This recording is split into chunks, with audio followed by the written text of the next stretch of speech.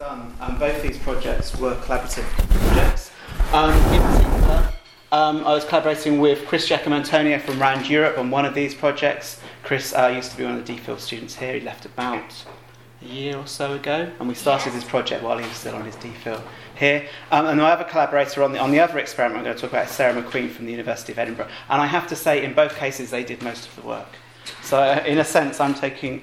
not glory is not the right word. I'm taking credit for actually a huge amount of work done by other people in some of this. Anyway, experiments in police confidence and police legitimacy. I'm going to start off with a bit of what you could characterise as deep background to this, just framing this in a couple of debates within the sociology of policing, within police studies much more widely. And then a bit more immediate background to why do we care about these issues of public confidence and police legitimacy, particularly in the context of Great Britain. The experiments I'm going to be talking about, one took place in England, the other took place in Scotland, and it's at least arguable there's something specific about these contexts which make these kind of experiments particularly relevant, and it's also arguable that they may not travel particularly well to other policing contexts. I think that's something worthy of discussion later on. I'm going to introduce the idea of procedural justice, which directly motivated one of the experiments, and think a bit about the relationship between police and community that procedural justice model and other ideas themselves motivates. And then I'm going to describe the results of two experiments. And one was a quasi-experiment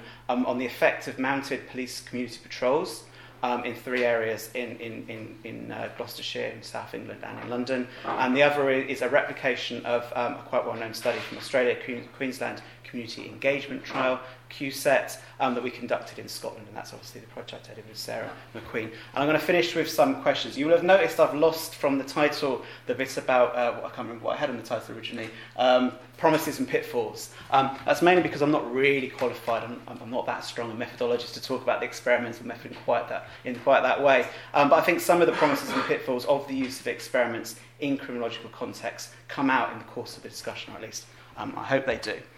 So the first bit of background is this, and this really is deep background, I think. I think what I'm talking about today, the kind of research I'm talking about today, really presupposes two things. It presupposes that people want and at least expect at some point in the future to get democratic policing. Obviously, you can define democratic policing in lots and lots of ways. Most of the definitions condense around something like this. So democratic police organisations have respect for citizens' rights, they use procedural fairness, they use procedural justice, they use the minimum or appropriate levels of force, they're accountable, they're responsible to those they serve, they engage in citizen participation, they operate in equitable ways, they're responsive to the needs of those they serve, etc., etc. I think at the very least we're presupposing that people want and think it's feasible they can get this. I think it's also possible we're presupposing that policing actually is like this, at least in some contexts, for example, within the United Kingdom. The British police do meet some of these criteria, at least some of the time. And if we were dealing with a police force in a different situation where the police find it very difficult to meet these criteria, I think a lot of what I'm saying today might be problematic, to say the least. That's the first bit of background. The second bit of background really leads on from that in a sense, and that's the image or the imaginary or the ideology that surrounds policing in Great Britain. And obviously there we want to draw a distinction between Great Britain and the United Kingdom for obvious reasons.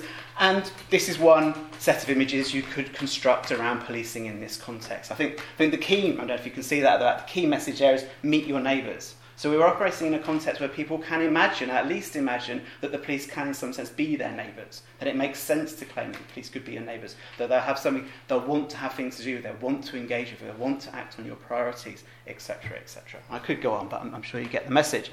Of course, that's not the only image of policing that exists in the United Kingdom. Here's another set of images. These things run alongside each other, always and interact with each other in complicated ways. But nevertheless, I think it's true that there's a particular cultural resonance of policing that persists in England, Wales and Scotland. And a lot of what I'm saying today is in a sense founded on the idea that people still do think about policing in something like these terms, at least in some times and in some places within this particular social context.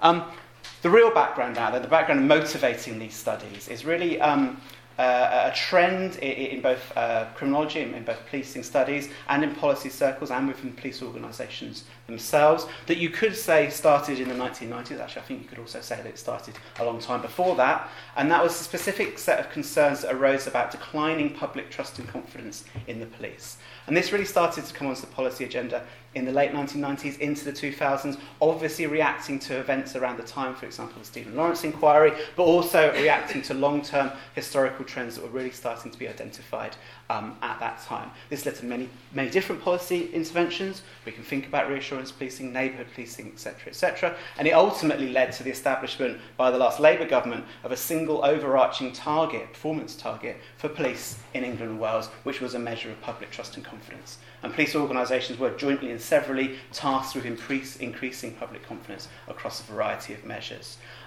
This obviously, and perhaps not surprising, acted as a spur to research. And we're now seeing, if you like, another stage of this research that started in the 1990s. And this work, this concern at its outset, was based around this in essentially one survey question.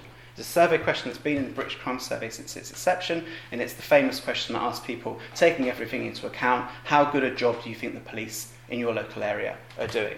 And if we look at the trends from the British Crime Survey, this is from 1984 to 2005-06, I think you could conclude on that basis that reports of a hemorrhage of public support for police are overstated. You will see this language in some of the literature around this. This didn't happen. So these bars here, if you can see this, the dark bar is the people rating the police very good.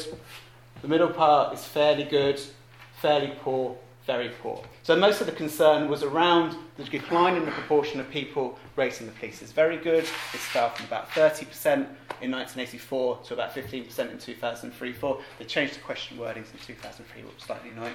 It doesn't matter too much about that. And at the same time, there was a decline in this very good rating. The fairly poor and very poor ratings increase. But it's not huge. You might look at this chart and kind of doubt the motivations for the kind of work I'm talking about today. I think you'd be mistaken to do that. And I've put two charts in, mainly because I just really like them. But I think they illustrate the points I'm trying to make. So on this chart here, on the horizontal axis, we've got years.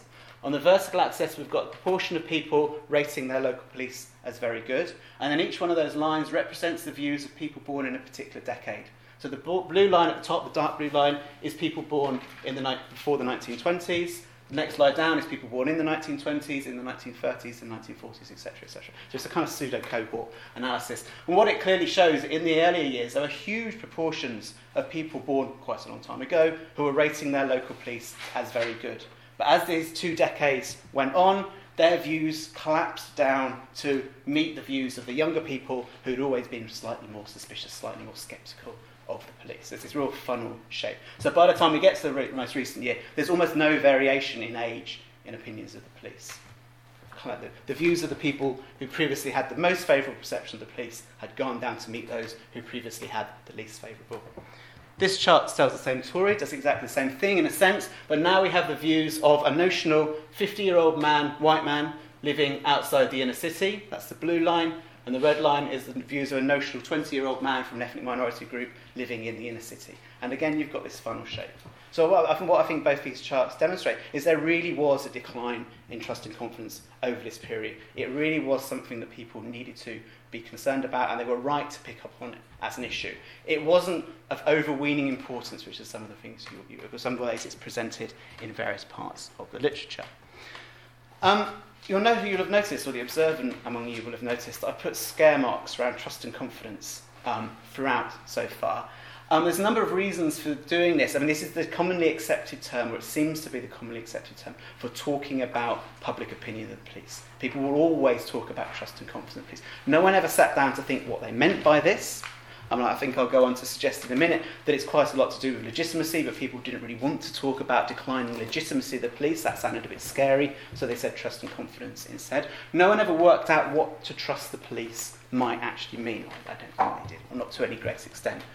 And now, facing up to this, various police organisations started to say we need to know more about public opinion. We need to unpack this trust and confidence to find out what's going on underneath it and what factors might, in a sense, drive trust and confidence. So about 2008, 2009, I and some colleagues from the LSE started to do some work with the MPS to generate a kind of more robust set of measures around the issues of trust and confidence, which really got to grips with what might be going on underneath and really engaged with the literature on trust for example. And the MPS still has targets based on these measures to this day. So borough commanders in the Met are still tasked with increasing public trust and confidence across some of the measures that I'm just about to describe. And obviously, the literature on trust is vast. We can only ever look at small amounts of it. But I think particular relevant definitions or understandings of trust in this context revolve around the work of people like Barber and Hardin. So Barber says that trust involves expectations that those we trust will be technically competent to do the things we're trusting them to do, and that those we trust will place our own interests above our own. And of course that therefore implies that they know what our own interests are. They understand what our interests are within a particular trust relationship. Hardin says the same thing slightly more succinctly. To say we trust you means we believe you have the right intentions towards us and that you're competent to do what we trust you to do. So it's about intentions and it's about competency. I think you could also say it's about expectations and evaluations. When you trust someone, you expect them to behave in a certain way, but your expectations at least partly based on your evaluation of their prior behaviour or performance. So trust always wraps up, I think, expectation and evaluation. And the other thing about trust in this context, and Guido Mullering, who actually talks about trust in kind of business context more than anything else, he says trust always involves a leap of faith.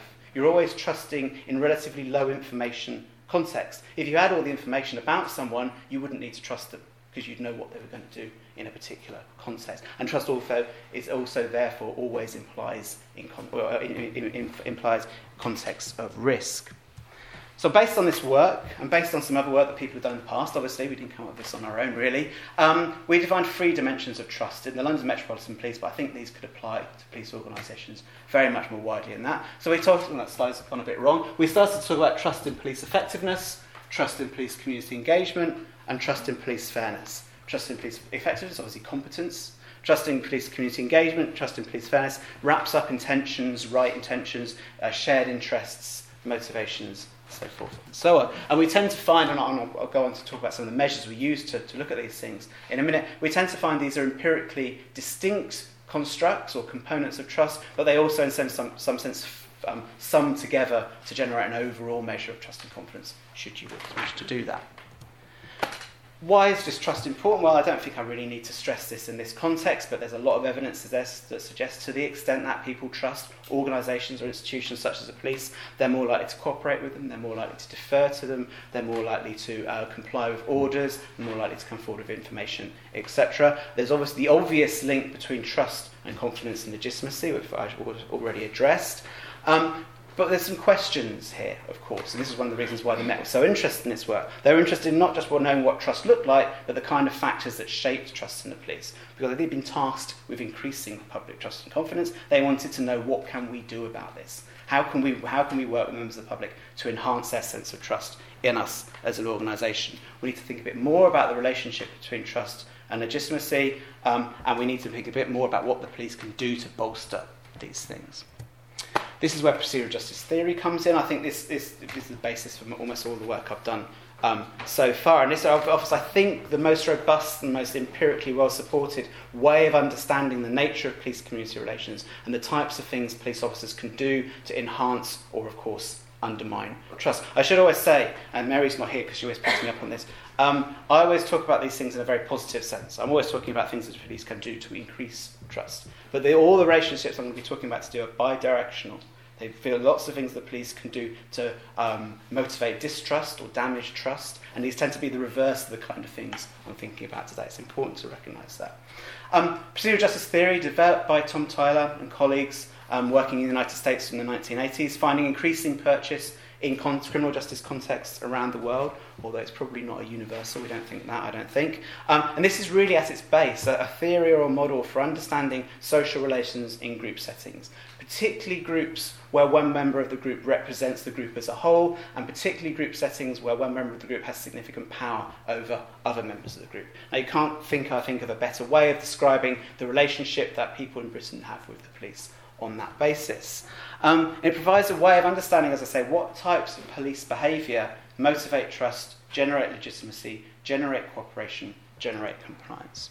Most of you will have heard this before, so I'll whiz through this. Procedural justice theory says that when police officers treat people justly, respectfully, with dignified treatment, when they utilise transparent and fair decision making, when they allow people a voice, when they look like they're listening to people's voice and are at least prepared to act on what people are telling to them. This generates a sense that the police are behaving in a procedurally fair way. It generates precisely a sense of trust.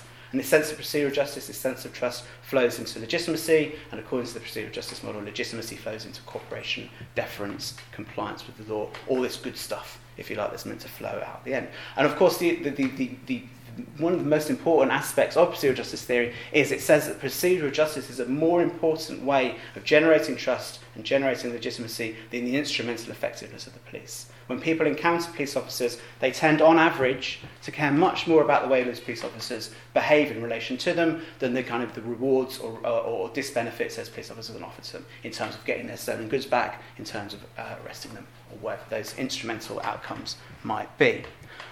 Why does procedural justice work? Well, it works because we're dealing with group settings. So the basic idea is that police officers represent, in an important sense, a social group to which most people feel they belong: the nation, the state, the community. You can characterise it in different ways. When police officers interact with people, they're sending them important messages about their status, their inclusion, their value within this group. So fair treatment communicates you're included in this group. Unfair treatment communicates you're excluded from this group. When you feel included, you're motivated to legitimise group authorities, you're motivated to cooperate with and on behalf of the group, you're motivated to comply with its laws. So there's an important effective element of procedural justice. It makes you feel included, and that motivates a whole set of behaviours. I think there's also a kind of an important evaluative aspect of procedural justice. Police are exemplars of good conduct, or at least they should do.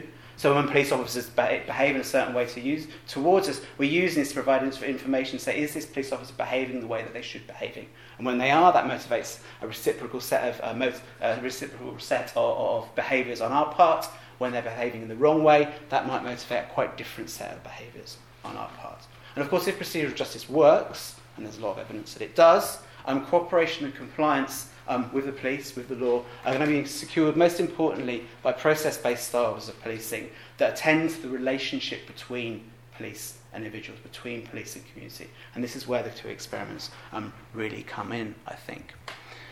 A quick word on defining legitimacy, only in terms of, I think it's always useful to define terms, and there's lots of fuzzy social science terms in all of this. When I'm talking about legitimacy for the purposes of today, I'm drawing most importantly on the work of David Beetham, who's a political scientist, and he says that legitimacy is always granted by individuals to those who have power over them in some context on the basis of common shared values, most importantly, but more specifically, 3 dimensions of a relationship, if you like, must be fulfilled before a power can be considered legitimate within a particular social context. That's the conformity of that power authority to a set of rules, the justifiability of those rules in terms of shared beliefs. In other words, not only must the police abide by a set of rules, but we as the police must think they're in some sense the right set of rules. And finally, it's not enough, claims Beetham, for people to believe that authorities are legitimate. They have to act in ways that both serve to recognise this legitimacy and, I think, empirically reproduce it on the ground. So he talks about express consent of those governed by a power. In the context of policing, we tend to think about the duty to obey. We tend to think that the legitimacy of police consists, at least in part, in people's sense that they have a duty to obey the instructions of a police officer. And of course, out there in the real world, actual acts of deference, actual acts of obedience to the will of police officers serves to reproduce the legitimacy of the police in particular contexts. Primarily what I'm talking about here, of course, is the legitimacy as a psychological state. It's the legitimacy of the police as it exists inside people's minds. That's the primary object of concern today. So you can think about this again as being the recognition and justification of the right of a power to exercise that power, exercise influence on a group of people. When thinking about the sources of trust and legitimacy, and now is actually I'm going to get to the experiments in a minute, of course it's not all about procedural justice. That would be naive and ridiculous to say that. It's not even all about effectiveness and the other aspects of police activity. So you might want to think, for example, about wider experiences of crime and the effect that they may have on trust and legitimacy. We may want to think about the symbolic aspects of policing. We may want to think about the extent to which police represent and embody order.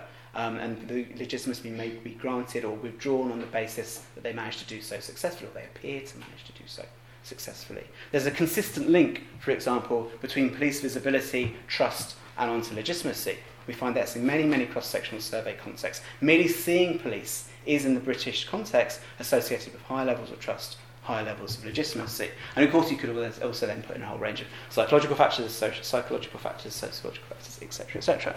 So you could come up with a model of trust and legitimacy, which is useful to me, but less so to those of you at the back. But basically all this is saying is on the left-hand side, we've got lots of factors, lots of things that could feed into trust and legitimacy: visibility, personal contact, that's what I'm concentrating on today, vicarious contact, so the kind of stories that circulate within families, within social groups, about the police, media, people's cultural repertoire. We can have experiences of crime, victimisation, experiences of antisocial behaviour, and then we could have social and psychological factors. So, for example, authoritarianism, for example, system justification theory, for example, power distance, etc. All these things are going to feed into trust, and in various complicated ways that needn't concern us too much today, into legitimacy, and then on to cooperation and compliance. Some questions, and I've already addressed at least one of these, but I think it's worth raising again because it motivates experiments. The first question, or the first issue here, is most of the evidence on these issues, almost everything I've said so far today, is evidenced, and it's evidenced by survey work, but it's evidenced almost entirely by cross-sectional survey work, snapshot surveys that only measure opinions and attitudes and orientations at one point in time. In other words, the evidence is good, but it's not that good. And this is where the field experiments come in, because it allows us to test whether the use of procedural fairness, the way that police officers handle contacts between members of the public and themselves and members of the public, whether visibility are causally linked with trust and legitimacy. And we've also heard that police, personal experience, contact, other forms of police activity and behaviours during that activity are likely to be important generators of trust and legitimacy. But what can police do about this? What are the policies that police officers can put in place, or police managers can put in place, to enhance trust, to enhance legitimacy? And one of the good things I think about doing experiments in this context is it really makes you think about this question. It really makes you think, okay, well, what can police do in this context? And thinking about what can police do in this context becomes your intervention in the experiment. So that's a very, very long-winded setup and bit of background. Now to go on to the experiments themselves. So I'm going to start with the Mounted Community Patrol experiment. This was, in essence, designed and set up to look at the effect of police visibility on public trust and confidence. Actually, it does a bit more than that, and we'll come to that in a minute. As I've noted, perceptions of police visibility are consistently linked with high levels of trust and confidence in cross-sectional survey settings. I've always been rather sceptical of that. It seems at least as possible that people who have relatively high levels of trust and confidence believe that they see the police enough, or believe that they see the police quite often in their areas. So the causality, it almost undoubtedly is flowing in both directions. But underlying this, I think, is a whole other set of concerns, again, that I've always had. Do people really notice police activity in their neighbourhoods? Most people have got more interesting and more important things to do than go around constantly noting whether police officers are patrolling in their areas. And, of course, then is visibility causally linked to trust. And this experiment is part of a much wider study into mounted police that Chris and I have been doing for the last 18 months. We think it's probably the first study into mounted policing that's ever taken place anywhere in the world. It is very niche, obviously, but I think it uncovers lots of interesting elements and lots of interesting aspects of policing in a context such as England and Wales. So what did we do? Well, this is a quasi-experiment. It's a quasi-experiment because there was no randomisation of the treatment. So what we did is we took 6 areas, 4 in Gloucestershire and 2 in London. The 2 were in Gloucester itself, 2 were in the wider county of Gloucestershire, and 2 were in South London. They were mostly wards, one was slightly bigger than an electoral ward. We matched them basically on where they were. So we had the 2 areas in Gloucester, the 2 areas in Gloucestershire, and the 2 areas in South London. They were actually very similar to each other across a lot of different measures. And then we decided that 3 of those areas were going to get a dose of mounted policing. They were the test areas. 3 of those areas were not going to get a dose of mounted policing. Those were the control areas. We conducted first a pre-test telephone survey with a sample size of 1,000. That was in February this year. Then in March, the test areas got the dose of mounted policing. This basically was 7 or 8 6-hour shifts of mounted patrols in these areas over the course of that month. So it wasn't very much, and as I'll go on to show in a minute, the actual public-facing time of the mounted units was about 2.5 hours, 2 to 3 hours in the areas where they patrolled. Business as usual in the control site, so this is basically foot patrols. And then alongside this, in both the tests and the control sites, we did a set of systematic social observation. Basically, we followed the horses around, and we had a huge amount of help from students to do this. Some of them are in the room at the moment, so thanks very much. And literally, we followed around staring at horses' arse for 2.5 hours as they walked around these neighbourhoods, engaging or doing whatever it was they were doing. Chris developed a mobile phone app to help us do this. So as we were following the horses around, we were tapping into our mobile phones, what was happening, how many people were talking to them, the quality of the interaction, etc., etc. And then this was automatically uploaded to a database. So the analysis was very, very easy. It was a fantastic tool. And then we had a post-test survey as well. So we had a match pairs pre-post design. That's the technical phrase. Not that technical. Here's some of the things. This is some of the images of what they look like. Actually, these. I mean, I think Richard, you took all of these, didn't you? This is relatively unusual because usually, as soon as they stop like this, as we're going to show, they were surrounded by people. So as soon as the mounted officers would stop in a shopping centre, in the centre of town, they'd act like a magnet to people who would literally, in some cases, swarm around them, patting the horses, talking to the officers, etc. That's probably really, really important. But these were just neighbourhood patrols in the classic sense. They just literally wandered around the neighbourhoods that we told them to go and wander around. They may have thought they were doing something different, but they really weren't. 3 hypotheses. First 2 hypotheses didn't actually need the experiment to test, but we need to prove those, or we need to have some evidence in relation to those before we get into the third one. So the first hypothesis was people would notice this mode of policing. And as I say, it's open to some question that people notice policing in their neighbourhoods. Second hypothesis is that seeing mounted patrols would be associated with high levels of trust and confidence. And in this study, we distinguished between these components of trust and confidence: fairness, effectiveness, community engagement, and we had overall measures of confidence as well. And the third hypothesis we tested with the experimental data: confidence of the police would increase in test sites relative to control sites. This is how we measured the components of trust. I'm sure you can't see those, but trust and police community engagement, and then this is probably the most important one in this context. So we measured that by questions that understand: do the police in this area, do we agree or disagree that the police in this area understand the issues that matter to people in the area in which you live, engage with all members of the public in the area in which you live, are tackling the issues that matter to people in the area in which you live. You see what we're trying to get to with community engagement. Trust in police fairness: do they treat people with dignity and respect? Are they friendly and approachable? Effectiveness: are they effective at preventing crimes? Are they effective at catching people to commit crimes? And overall confidence, and that's got a measure of whether you would report a crime in the future, how confident are you in the ability of the police to deal with crime and disorder issues in your neighbourhood, and taking everything into account, how good a job do you feel the police are doing? So overall measure of confidence.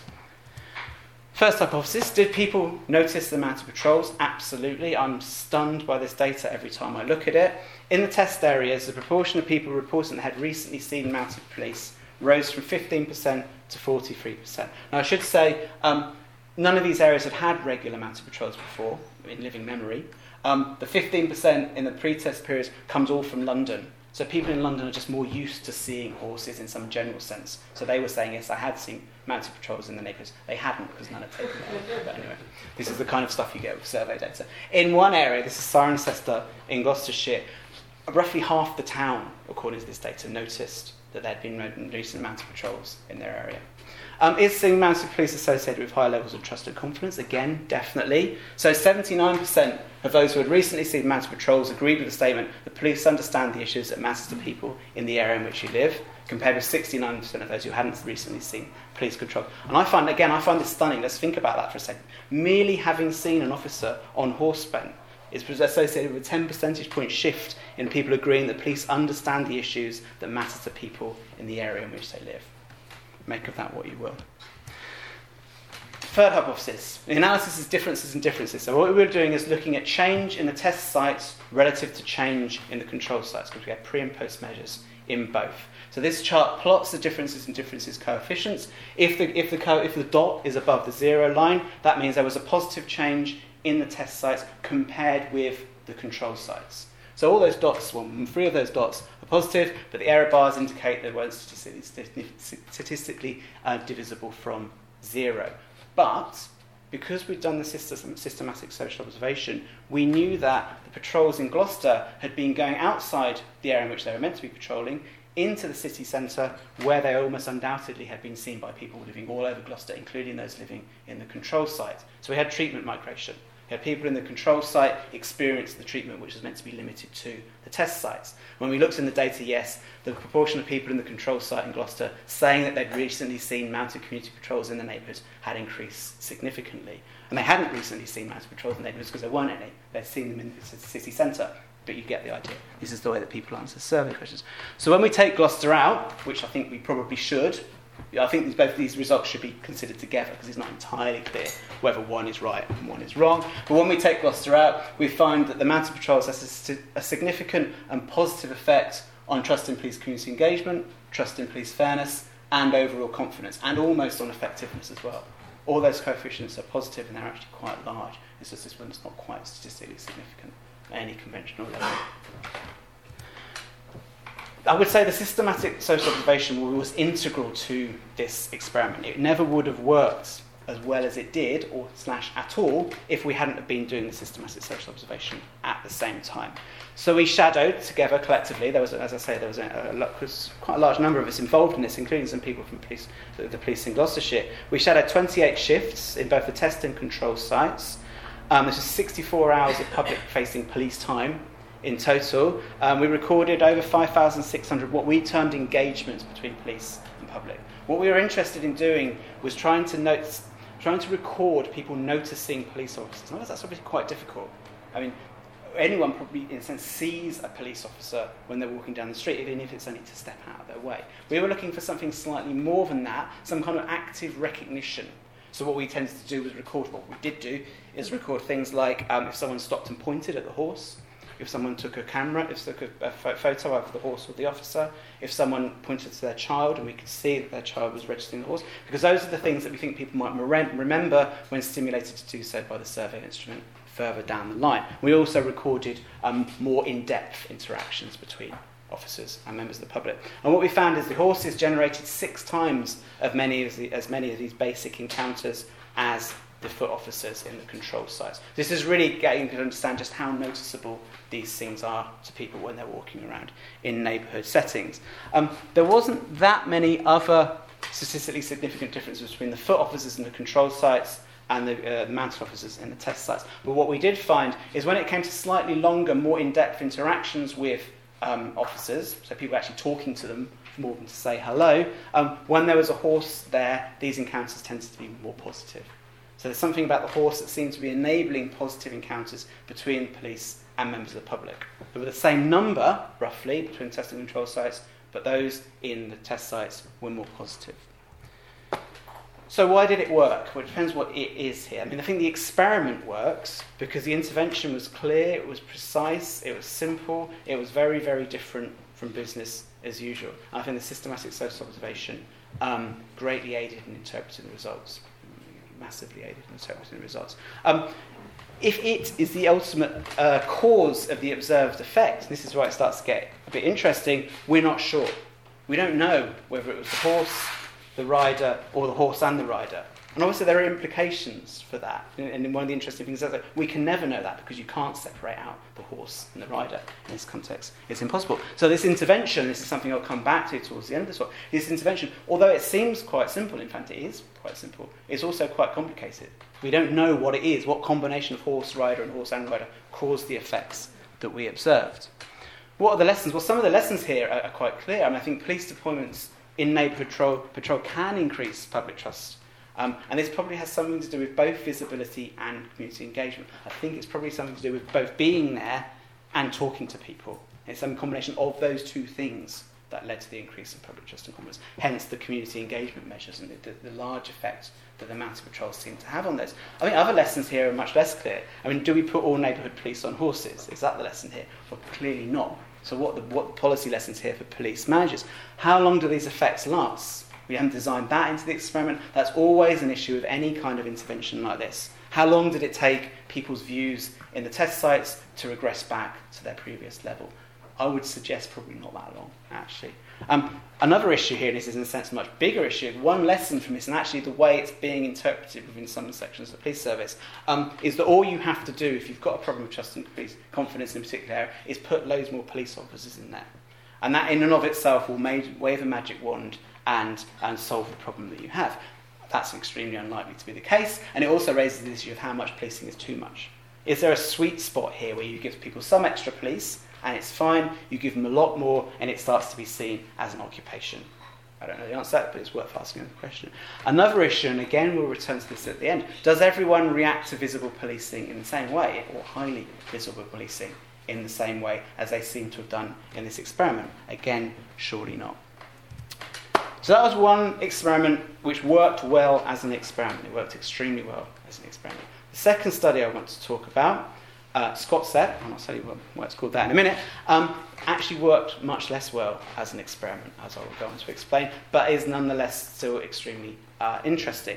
So this really hence harks back to right to the core of the procedural justice model. That's the motivation for this study. So we're moving away from visibility per se, and perhaps a bit of chatting between police and public, to really trying to get the police to operationalise some of the core elements of the procedural justice model in the way they're dealing, in the way that they're talking with people. And Scott-Set was, at its inception, was intended to be a replication of the Queensland Community Engagement Trial, QSET.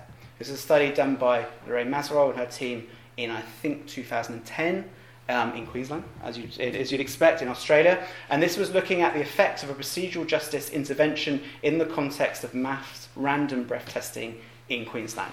So I don't know if any of you have been in Australia, you've seen this. What they do in Australia, they do it in lots of states, I think. They set up huge roadblocks and they pull in large numbers of people on a more or less random basis. So obviously it's always unclear what random means in that context, but it seems random to the drivers, I suspect. And the baseline encounter in QSET, what they built their intervention on, seemed to be something like the officer would march up to the car, he or she would thrust the breathalyzer into the window, blow in this, the person would blow in this, the reading would come back negative, they would say on your way. The average encounter length in the baseline in QSET was 30 seconds. That's important. So what they did in QSET was to design an intervention that it was intended to increase the procedural justice of that encounter from the perspective of the members of the public being stopped. So they started off with just getting the officers to say, hello, my name is Officer so-and-so from such and such station. Today we're doing random breath tests. This is why we're doing it. They hadn't been doing that before. And then they built more elements of the procedural justice model on that intervention. And the average encounter length in the test area in QSET was 90 seconds. So they kind of tripled the length of the encounter, but it was still only 90 seconds long. And they found this intervention had a positive effect on perceptions of police fairness during the encounter, satisfaction with the encounter overall, and trust in police legitimacy in a more general sense. And QSET aimed to replicate this in the context of road policing in Scotland. There is a replication of randomised control trial treatment, the experiment, and we were examining a high-volume routine encounters between members of the public and police officers. However, when we started looking at what was going on in Scotland, it was very apparent to us that it was very different to what was going on in Scotland. So the most obvious place to implement this trial was around what they call their National Festive Road Safety Campaign. They run every year over Christmas for fairly obvious reasons. During this campaign, drivers are stopped with the aim of preventing drink driving, although in Scotland they're not allowed to do random breath tests. They have to have a reason for breathalyzing someone, and for improving vehicle and driver safety on the roads during the Scottish winter. At the beginning, Police Scotland estimated there would be around 20,000 encounters doing this road safety festival, whatever it's called, I can never say that, festive road safety campaign. So it's high volume, there's a lot of contact between police and public during this campaign. And again, we had match pairs pre-post design, so our design was actually different to QSET as well. So there are 20 road police units in Scotland. We divide them into 10 pairs, primarily on geographical factors, although some other factors were important as well. Then we randomly assigned one of those pairs to the test group, and then the other one went into the control group. All drivers stopped over this period in Scotland were given a questionnaire.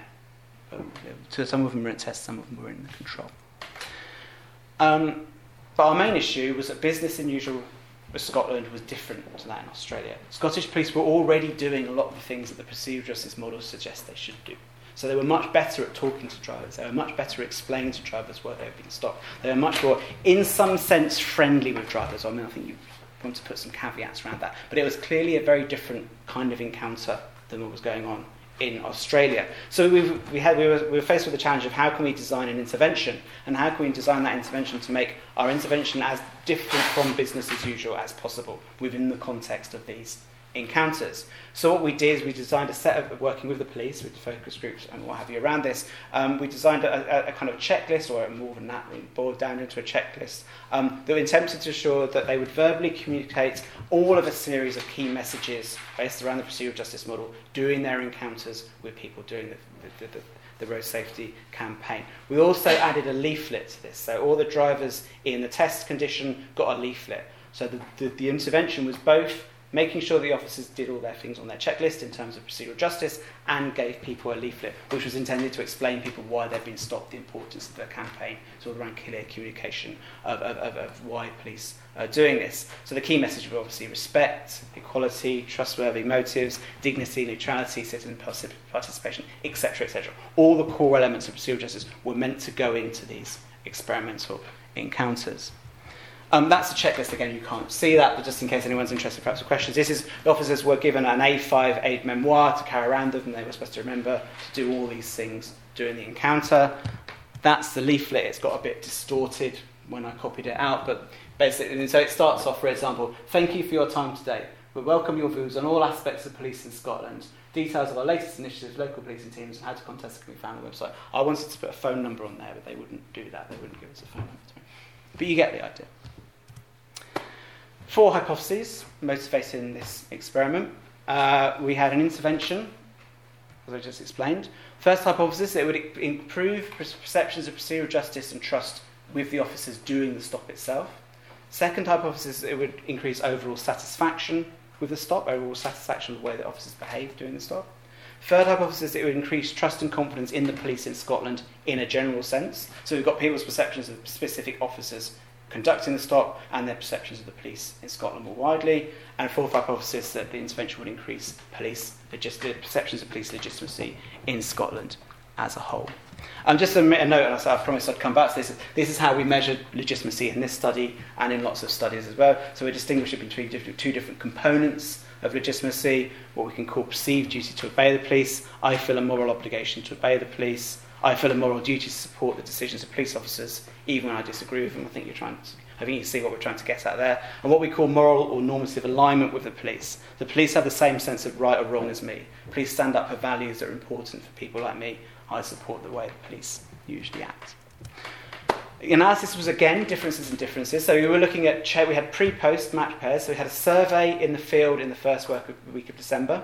We then took a week off when we distributed the survey questionnaires and all the materials to the officers in the experimental units. And then we had a survey running from that second week right to the end of the period, which I think was the 2nd of January. So pre and post measures again. So again, we're looking at differences and differences. So the analysis is exactly the same as before. What is the change in the test sites compared with the change in the control sites? Again, a positive coefficient would indicate there's positive change in the test sites compared with the control sites. All the coefficients are negative. We didn't make things better. We didn't even not get an effect. We made things worse. So in the control sites, perceptions of stop procedural justice fell compared to the control sites. Trust during the stop also fell, although it wasn't quite statistically significant. And satisfaction with the stop fell significantly in the control sites compared with the test sites. I can't say this again enough. We didn't make things better. We made things worse. Similarly, with overall trust, they're not statistically significant, but again, they're both negative, and that's actually quite large as these things go. And similarly with legitimacy, again, negative, not statistically significant, but negative. So our hypotheses the data didn't support our hypotheses. In fact, the data contradicted our hypotheses. The intervention damaged perceptions of procedural justice during the encounters. The intervention decreased satisfaction of the stop.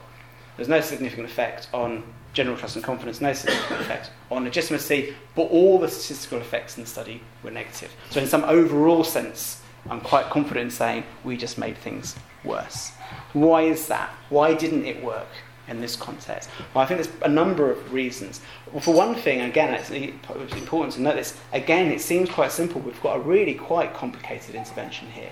Not only have we got two aspects of it, we've got the checklist and the things the officers were meant to do and the leaflet, but we've got all the different things that the police officers were meant to do. So we don't know which one of those things they were meant to do had the effect that we were experiencing, or which combination of those things. I think probably what really happened is we bureaucratised the encounter. So to the extent that the officers did the things that we told them to do, and of course that's always open to some doubt in these contexts, I think they became more worried about ticking boxes. They became more worried about doing all the things they were meant to do, and in doing so, they became less interested in the person they were dealing with. I also suspect the process took longer in the experimental sites, and this was precisely experienced as procedurally unfair by the people involved. Because if you drag something out, if something takes longer than it really needs to, I think you're really communicating disrespect to someone by doing so. I don't care about your time, I'm going to keep you here as long as I need to. And there's some evidence from that in QSET, because in QSET they timed the length of the encounters. So the mean encounter length in QSET was 90 seconds. That had a positive effect on trust and legitimacy, etc., etc. When the encounter length went, I think it's over something like 130 seconds, that effect reversed. And then the intervention had a negative effect on trust, legitimacy, cooperation. That's probably something on. It could be the leaflet. I actually don't think so, for various reasons. I mean, 20 people in the experimental group couldn't remember getting the leaflet, either couldn't remember or didn't get the leaflet. Their views were much, much more negative than everyone else in the experimental group. So I don't think it was the leaflet, but of course it could have been. And there's a follow-up study in the pipeline to really try and get to grips with some of those ideas. So again, we're conducting focus groups with the cops involved in the intervention to see, what went wrong, how could we do this better in the future. So I'm coming to the end now. There's a few final slides. First, reflecting on experiments in public confidence police legitimacy, and I think possibly in criminology, in criminological settings more broadly. I think one important message here, and this should be fairly obvious, but I think it's important to reiterate, experiments don't really work in isolation. I think they're much more effective, most effective, properly effective, when they're embedded with other research, other modes of research, as we found in the mounted community patrols. Systematic social observation was a vital aspect of that piece of research. And of course, in terms of replication is a powerful device, but as we saw, replication can be difficult. So one of the implications, I think, from, for example, publishing ScotSet, is I suspect it will be treated by most people as a replication of QSET. It really wasn't. It was another type of experiment altogether, but it will be treated as a replication that has implications. This touches on a point I raised before. We've considered average effects. All statistical analysis is the type I've been talking today, is looking at average effects. So on average, people in the communities who experienced the mounted patrols had higher levels of trust and confidence as a result of those patrols, we think. But that doesn't mean to say that everyone in those communities felt the same way about those mounted patrols. And it's possible, in fact, probably quite likely, that some people came away with more negative views of the police as a result. Their views were just swamped by the positive results of other people. And how to isolate this variation within different population groups is a real challenge for both this type of work and, as I say, experiments in criminological settings more widely. Things can go right, things can go wrong as well as right, or more likely no effects, to be honest, but things can go really quite seriously wrong. What do you do with that? What do you do with that information? I think that has both theoretical and policy implications. I mean, in a kind of philosophy of science sense, in ScotSet, we designed an intervention based on the principles of procedural justice. We spent quite a lot of time doing that. We built all those principles into that. We really tried our best to make this work in this context. We made things worse, so we should go back and revisit our theory. There's something wrong with our theory. It's not explaining the world in the way we think it should do. That's not going to happen, I can guarantee it. No one is going to go back to the procedural justice model and think, well, there's something wrong with this theory off the back of ScotSet. Now, and I think in the case of procedural justice, I think that's justified. There's lots and lots and lots of other evidence out there to suggest that procedural justice effects are real and do persist in the world in some sense. But obviously, in other contexts, that might not be the case. And I think there's always a temptation in experimental research to think that you got the intervention wrong, and all you need to do is redesign the intervention rather than revisiting the theory that motivated the intervention in the first place. In policy terms, do we want police in Scotland to come away from this saying not only we don't need to worry about procedural justice, our officers are already doing quite well at this, but anything we try to do about procedural justice isn't going to make things better, it's going to make things worse. Well, obviously not, and police in Scotland are fortunately not that stupid, but again, I think you can see the risks that may come out of some of this stuff. I think much more broadly, of course, experiments can create as many questions as they answer, and complex interventions are particularly problematic in this regard. Many of the interventions in lots of the experiments that people are doing within criminology at the moment are far more complicated than the interventions that I've just described to you today. And even in this relatively simple context, we've seen the implications of trying to unpick what aspect of the mounted patrol had an effect of trust and confidence, what aspect of our intervention in ScotSet led to these negative outcomes. And this obviously all speaks to the much more important idea, best outlined by Nancy Cartwright and some of the people she's worked with, is the problem for policymakers in particular of taking the results of randomised controlled trials and other types of experiments and saying, well, it worked over here, it worked in this context, will it work in the context in which I'm operating in? And complex interventions make that really, really difficult to unpick. In terms of kind of trust and confidence and legitimacy research, I think some of the key lessons here, and other people might have other ideas. It seems pretty obvious to me now, and I've always been very sceptical about this, that the long-term decline in public confidence that I started off talking about at the beginning probably really has got something to do with declining police visibility over that time. This decline in trust and confidence happened over a period when, for example, rural police stations were closed. The police basically withdrew from many rural areas of England and Wales, when police officers were moving off the streets and into cars and starting police in different ways on that basis. And I think this is the kind of research we've done with the horses. It fits with some other work that's really starting to suggest there's just a link between police visibility and trust and confidence. The question then becomes, well, what do you do to that? I mean, take one of the test areas in the Mounted Community Patrol study. This was Cirencester. I'm pretty confident that people in Cirencester are getting about the right level of policing they need in some objective sense. I don't think it's a very high crime area. The police are there. They do foot patrols in that area. There is a police station in Cirencester. They will come if you call them, etc., etc. But the fact that they reacted so well to these mounted patrols really indicates to me that they're not getting the kind of policing they want. So how do you offset their subjective needs for highly visible forms of policing that may not be particularly effective in reducing crime, dealing with disorder, etc., but satisfy the needs and wishes of the communities you're meant to be serving as police officers? The results from the Scott set really suggest to me that when you've got contexts with relatively high levels of trust and confidence across the population as a whole, which is what you've got in Scotland, which is what you've got in England and Wales, for all there's significant variation within that population, it seems unlikely now, I think, actually to me reflecting on this, that public perceptions are unlikely to be boosted any further from their already relatively high levels by just a simple additive effect. We just need to do a bit more procedural justice, and we're going to get returns to that in terms of trust and confidence. Legitimacy. You may need more radical interventions, I think, which in particular target those groups in the population that don't have high levels of trust, don't have high levels of legitimacy. And then, of course, there's a whole other set of questions. How do you identify those groups? What kind of interventions can you do there? Do they look like procedural justice interventions that the general population might respond well to or not? Or do they look something really quite different? And I think two more points before I finish. One way to look at almost everything I've said to say is really this is just talking the operationalisation of the kind of bleeding obvious. Right. Of course people want procedurally fair policing. Of course people want police officers to treat them fairly. Of course people want visible signs of order in their community. We didn't need experiments and spending tens of thousands of pounds on these things to prove that was the case. I think there's an argument to be had around that. I think the research is interesting nonetheless. But if that being the case, if it's so obvious that these are things that police should be doing, why do they get it wrong so, brackets, relatively often?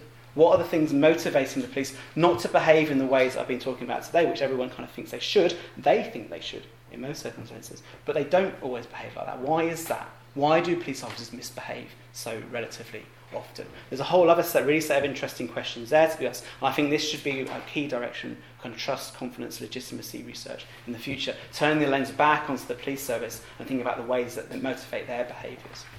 And the final point, and I'm still not quite sure I'm kind of phrasing this right, but one of my concerns here, and again this is a concern that's both specific kind of trust, confidence, legitimacy research, and I think applies in other areas of criminal justice research as well, is there's a risk of what I can only characterise as instrumentalising the aims of criminal justice research. And it seems to me that procedural justice policing, process-based policing models, are good in themselves. They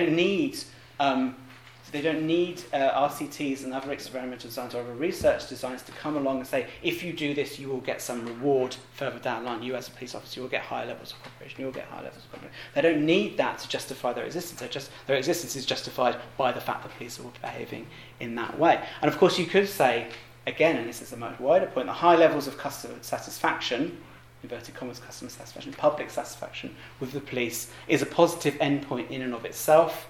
You don't need to go any further than that, and of course you don't need experimental designs to trace that. You can do that with a survey or just by talking to people. And I think that's a lot. Yes? Jeremy, thank you very much.